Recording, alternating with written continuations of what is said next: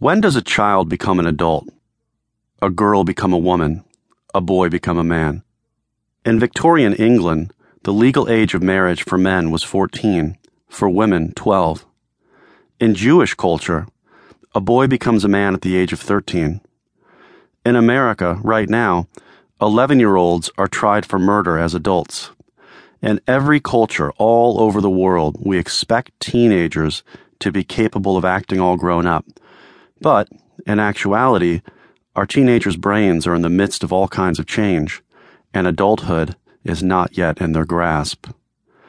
During the teen years, the brain transitions from dependence on adults to relative autonomy, as we move from being children raised by adults to adults able to raise children. Today, the teen years fall within the period of human development called adolescence, a transitional stage between the dependence of childhood and the independence of the adult years. The time span of adolescence can be defined according to hormonal, behavioral, social, or brain changes, so it is notoriously difficult to pin down. We believe that it is less important to specify the precise years of adolescence than to understand it as a period of biological and social transition that is driven largely by brain development. Generally, though, this transition occurs between the ages of 10 and 24. While often fraught with anxiety, peril, and many moments of sheer confusion, adolescence is also a crucial time for self-discovery and personal growth. During adolescence, it is a teenager's job to learn how to take care of herself and make her own decisions as she separates from and becomes less dependent on parents and other adults. Teens explore the world, socialize with peers, text relentlessly, share their silliest selves and sometimes their deepest secrets with friends and social cliques.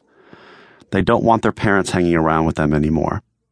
They can be secretive, break curfews, and become champion eye rollers. The eventual aim of this exploration and sometimes clueless rebellion is to be able to function with relative independence. The adolescent urge to flee the nest is actually a biological imperative, not a behavioral or personality-driven choice. Our very DNA is screaming, "Get me out of here!" One of the most fundamental and powerful of these biological urges is reproduction. Making babies is right up there with avoiding death when it comes to making sure human beings stick around year after year. But if two closely related individuals reproduce, their children will likely carry genetic combinations that could compromise their survival and their own capacity to reproduce.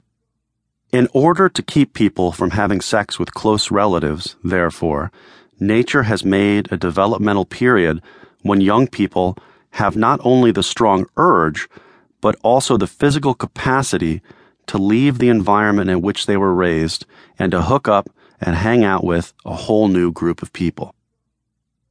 Risk-taking is another powerful biological imperative.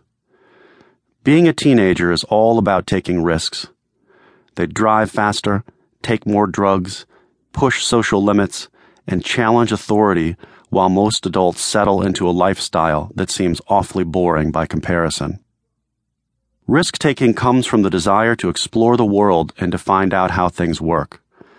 The fact that the urge to take chances is strong during adolescence, when the brain is elastic and primed for learning, explains why this time of exploration and experimentation is an opportunity for neurological and psychological growth, as well as a dangerous period for teens who don't know when to say when.